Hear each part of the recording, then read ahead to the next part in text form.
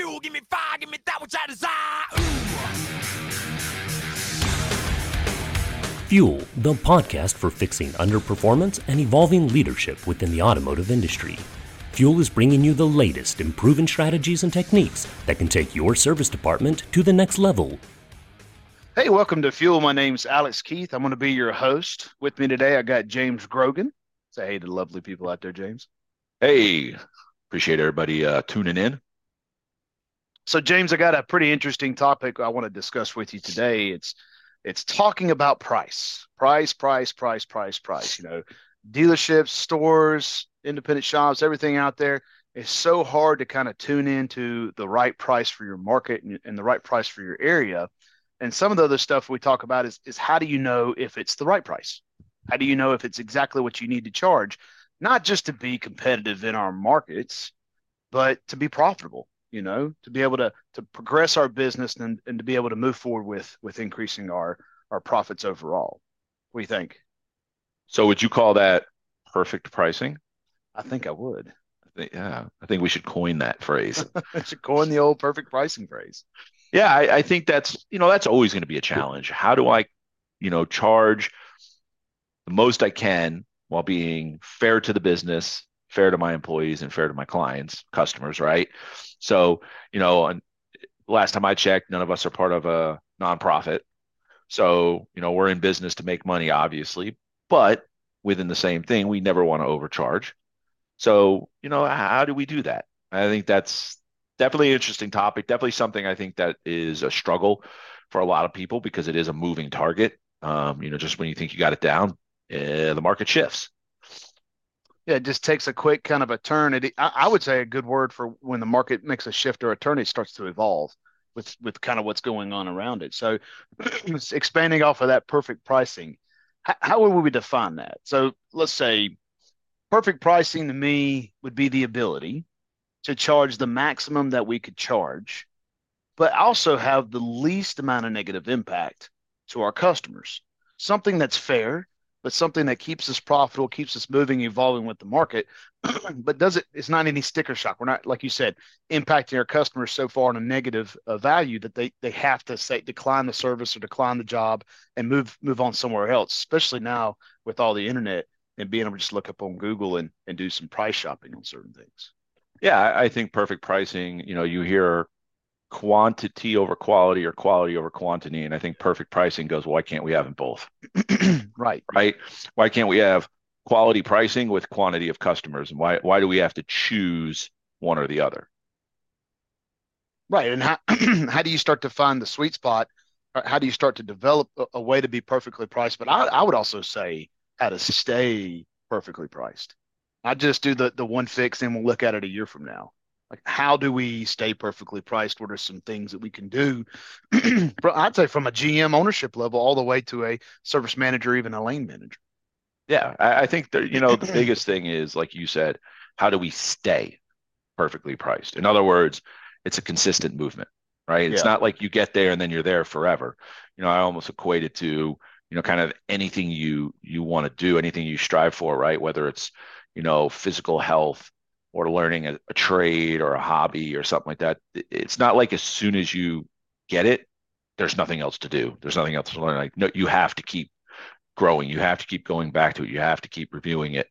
So it's interesting you say from the GM level up, because I think a lot of times for a GM, it's a little daunting, especially sometimes going back into the fixed ops and going, well, hey, we need to tweak this, we need to tweak that, because do we really know, right? I think we rely on our service managers. Coming from my background, it was sometimes going back into the service department going, hey, it's time to change our price.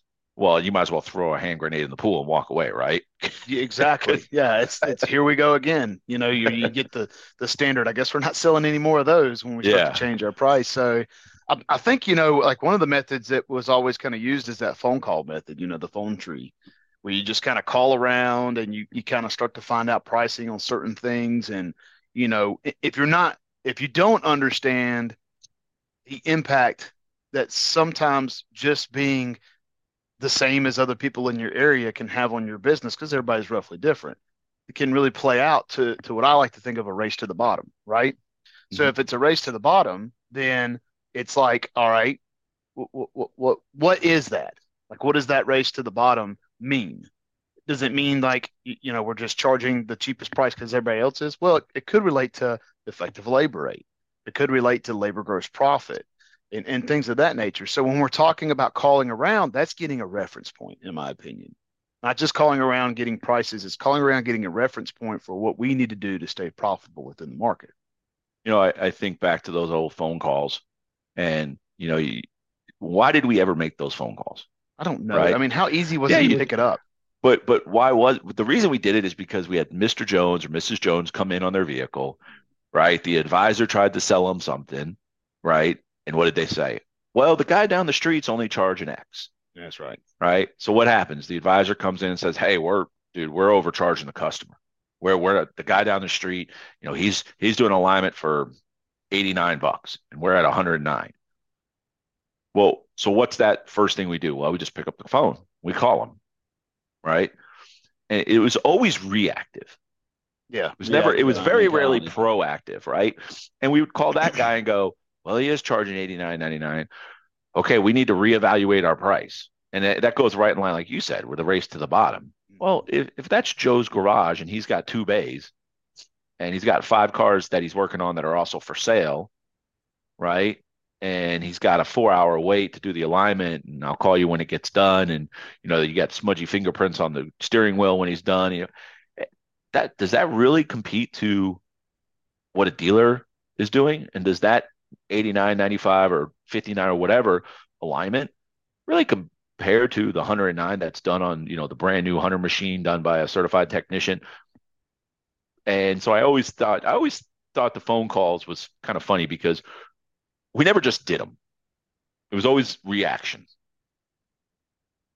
Yeah, I think the biggest thing is when you start to make those phone calls and you hear some of these prices, you're like, how can they charge that? Like, how can they charge that? And there's a lot of different factors that go into play with that. One of the things that, with your mystery shop that you get with Dynatron is a huge look at people that you are trying to mystery shop that are down the street from you, but also an understanding. It's like, that doesn't seem like a realistic price maybe, or it just seems like, how can they charge that? And so a lot of times it comes into play, like understanding perfect price for us means that sometimes we may be one of the higher priced people in the area. And just because you're higher priced doesn't mean that you don't have opportunity to sell. I mean, are you selling the value of that service? So you go back to the 2-bay garage. Well, I mean, let's face it. I mean, I'm not dissing any independents out there, but there are some independents out there that are a little bit behind on their times. I mean, they've got that 1970s candy machine that may or may not have candy in it from the 1970s. Some dealers that still have that too. So be careful. It's got the Mike and Ike's in the waiting area that, somebody they haven't even stirred. I think there's just one large Mike and Ike now. So it's one of those things where you see some of this outdated to an extent, some of this outdated where the dealership is trying to evolve. They have certain things they have to stand by the franchise as well. So where the independent shop probably does a good job, we can promote more value, more oversight, and we've got a lot more things that we can offer to the customer as far as the customer experience. So I think that goes into perfect pricing as well. You just said something and it resonates, and I know it's coming up on some future podcasts. So obviously click the subscribe button, be on the lookout. Shameless plug, sorry, but it's coming up. But perfect pricing has a lot to do with value. And while it's perfect pricing, it is really all about value. And we'll talk more about how do we drive value in the service side of the dealership on our later episodes. I think it's episode 9 or 8. But really, mystery shop, phone call, using the things that we have and the tools we have. I think it still goes back to proactivity. Are we doing it to be proactive? Mm-hmm. Are we doing it because we got a bad survey? Are we doing it because somebody said no because so-and-so's done it? Or are we consistently doing it as part of a process to make sure we stay perfectly priced? Correct. It's a process. Should be, right? But I think just like anything else, right? How do we do it? And we'll talk about that. and I think next episode we're going to get into some specifics, Mm-hmm. but one, how do we do it? Two, when we do it, when we are perfectly priced, how do we ensure that we're following that, right? So not only do we have a process in place on how to be perfect priced, but do we have a process in place to ensure that we're actually collecting that price? And I think that's where analytical technology has to be a must. You have to have an oversight process. With the EBIS tool, we have our daily emails for compliance with pricing that we've set. But I think consistency and understanding, when is a discount, when is an adjustment needed for that sale versus making is it always the thing we go to make somebody happy? Why do we always have to throw money at the customer just to make them happy? Because that's just starts to perpetuate a mentality that, hey, he who screams the loudest always gets the discounts to an extent. So I think, analytical data is going to help you dial that in. So part of the perfect pricing process is A, know where your market's at by phone call to mystery shop. You're still going to have that mentality. B, understanding your perfect price is saying, okay, profitability. What's the maximum I could charge here? So I can retain an effective labor rate, retain labor gross profit when I promote these sales, not just a race to the bottom. I think is the biggest things for establishing where you're at with perfect pricing. Now, compliance and oversight is going to be huge. Using technology or using methods to help understand and have those conversations with your people when they deviate, when they discount. Does it make sense, and why are we doing that? There's a saying that I've learned a long time ago, and I say it, and every time we talk about discounts, it rings in my head, and it says, where there's an absence of value, price is the only concern. And, when we're perfectly priced and we've done our phone calls, we've done our mystery shop, we used our analytical data, and we're discounting not in the sense of we sent out a coupon to drive traffic, but discounting as in we are literally making an adjustment to a single item, right? Mm-hmm.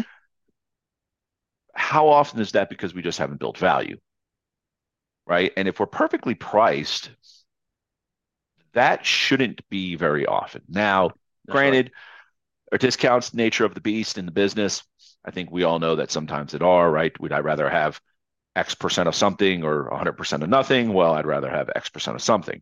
Right. But if we're priced perfectly and we're building value, we should be able to minimize those.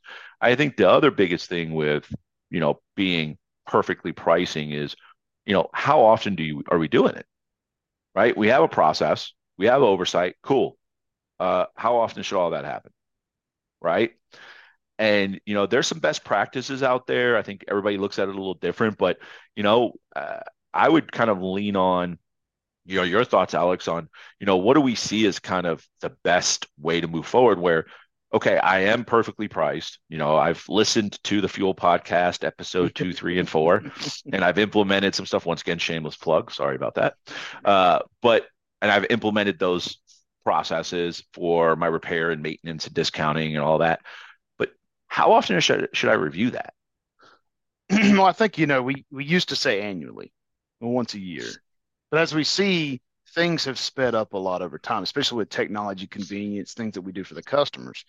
So I think a good process to be able to reevaluate your business is every 4 to 6 months. Every 4 to 6 months kind of gives you an idea of a trend. Are we still in a good spot? Or do we need to make adjustments based on evolutions of the market? If you could change your price 2 months and then take a look at it, and the whole market could be changed due to whatever evolution takes place, as far as pricing, parts, things of that nature. Just the overall, like what we saw with some of the inflation that we were dealing with. I mean, it's just a good time to start understanding what keeps us in that slot that we're retaining a good effective labor rate, retaining a good labor gross profit, and then establishing basically where those goals are as well. It's like, how do I know what a good labor gross profit is? How do I know what a good effective labor rate is? And that's where you can kind of get into the data a little bit more and start to discuss that. I always played the 75 rule. That just kind of was the mentality we did. You need to be above $75 in effective labor rate for most items. And then most items you're going to be definitely higher. And then you need to be around 75% labor gross profit or possibly higher, depending on what the service is and what's given to you. So that's just some things that you take away from the process, but you need to reevaluate that every 4 to 6 months because, again, we're doing our calls like once a quarter, and you're looking at your daily reports, you're looking at your reporting for compliance to hold that process. But if it allows you to get a step behind, we got to have a good process to say, hey, listen, we're going to look at this again on this date, and we're going to reevaluate it. If we look good, great, keep moving. If we don't look good and we need to make some adjustments, let's make those adjustments and set a timeline to implement those adjustments. Good stuff. So if I'm hearing you right, perfect pricing, right? The most we can charge a client that our market will bear without any impact to our clientele or client count. I'd say the least amount of negative impact. Anytime you change price, anytime you change price, you're going to get some residual impact of somebody noticing or somebody upset about it or somebody not wanting to push it and things of that nature. I'd say with the least amount of negative impact. And then you're saying that we should review that every 4 to 6 months. Yes. And then one tip is the rule of 75, right? Make sure your overall effective labor rate's over $75. Obviously, depending on market, please move that, right? If you're in some major metro areas and you know very well that your effective labor rate should be 120, please don't say the fuel guys told you $175. We say it's a benchmark. It's just an understanding. If we are hitting these two areas, why aren't we hitting those two areas? And then let's say you are at 75, or let's say you're above. Well, is that the maximum? Are you at the maximum? Are you doing the best that you can do with what you have? So that's going to be key. So price perfectly, set your price, make sure it's perfect using some analytical stuff, phone call, mystery shop, technology, maintain your compliance, and then evaluate it every 4 to 6 months. Yep. It's simple. Okay. Become perfect price, monitor it, oversight, and then set a timeline to be able to review it every 4 to 6 months is a good place to start. So one last question, and because we kind of went over this, how long would that take somebody? So with the analytical tool and with a good coach that helps you walk through the tool, honestly, you could reevaluate your entire business within 10 to 15 minutes. Okay. So the I'm too busy excuse should never. No, we should be able to carve out 15 minutes of a window to be able to sit down and navigate the tool, get the information in front of us and start making decisions, not thinking about it. Not we may go to this. No, this is a decision we're looking to go with. And this is why. Gotcha. So 1% of their time each 1%-ish, month. Maybe. That probably, so a third of 1% of their time every quarter. Yeah. A third. Perfect. Okay. All right. Well, hey, listen, we're kind of getting to that time. We're going to wrap this episode up. James, as always, I appreciate you coming on. And for our listeners, we really appreciate your feedback. So hit the subscribe button. We're going to have an email comment section down below. Feel free to send in your emails, make any comments. Today we went over that pricing optimization topic, clearly outlining a couple things that we need to look at, looking at, what are we doing? How are we doing it? And how can we get better? If you need to reach out, please, like I said, you got the email down at the bottom and be listening for our next podcast. We're going to be talking about labor matrixing, how to perform some expert tuning to better your business and what can labor matrices do for you in your store, which one's the right one. So be sure to hit that like and follow and be looking for the oncoming episodes of the Fuel Podcast to drop. And, like I said, James, join me next time. Yeah, I will come back, especially, labor matrices. I always like that. It can get a little saucy. Not everybody is a true believer. So I think it always is a great conversation to talk about because there's a lot of money can be made. Yes. But got to have the right mindset. So I'm excited for episode 2. I think we laid a great foundation in episode 1 for people to start to think about how this can impact their business. I think next episode, we're going to give them some tools. Absolutely. To even do that further. Stuff. Yeah, start getting to the fun stuff. All right. We'll see you again. And again, I'm Alex Keith with Fuel Podcast. Talk to you soon.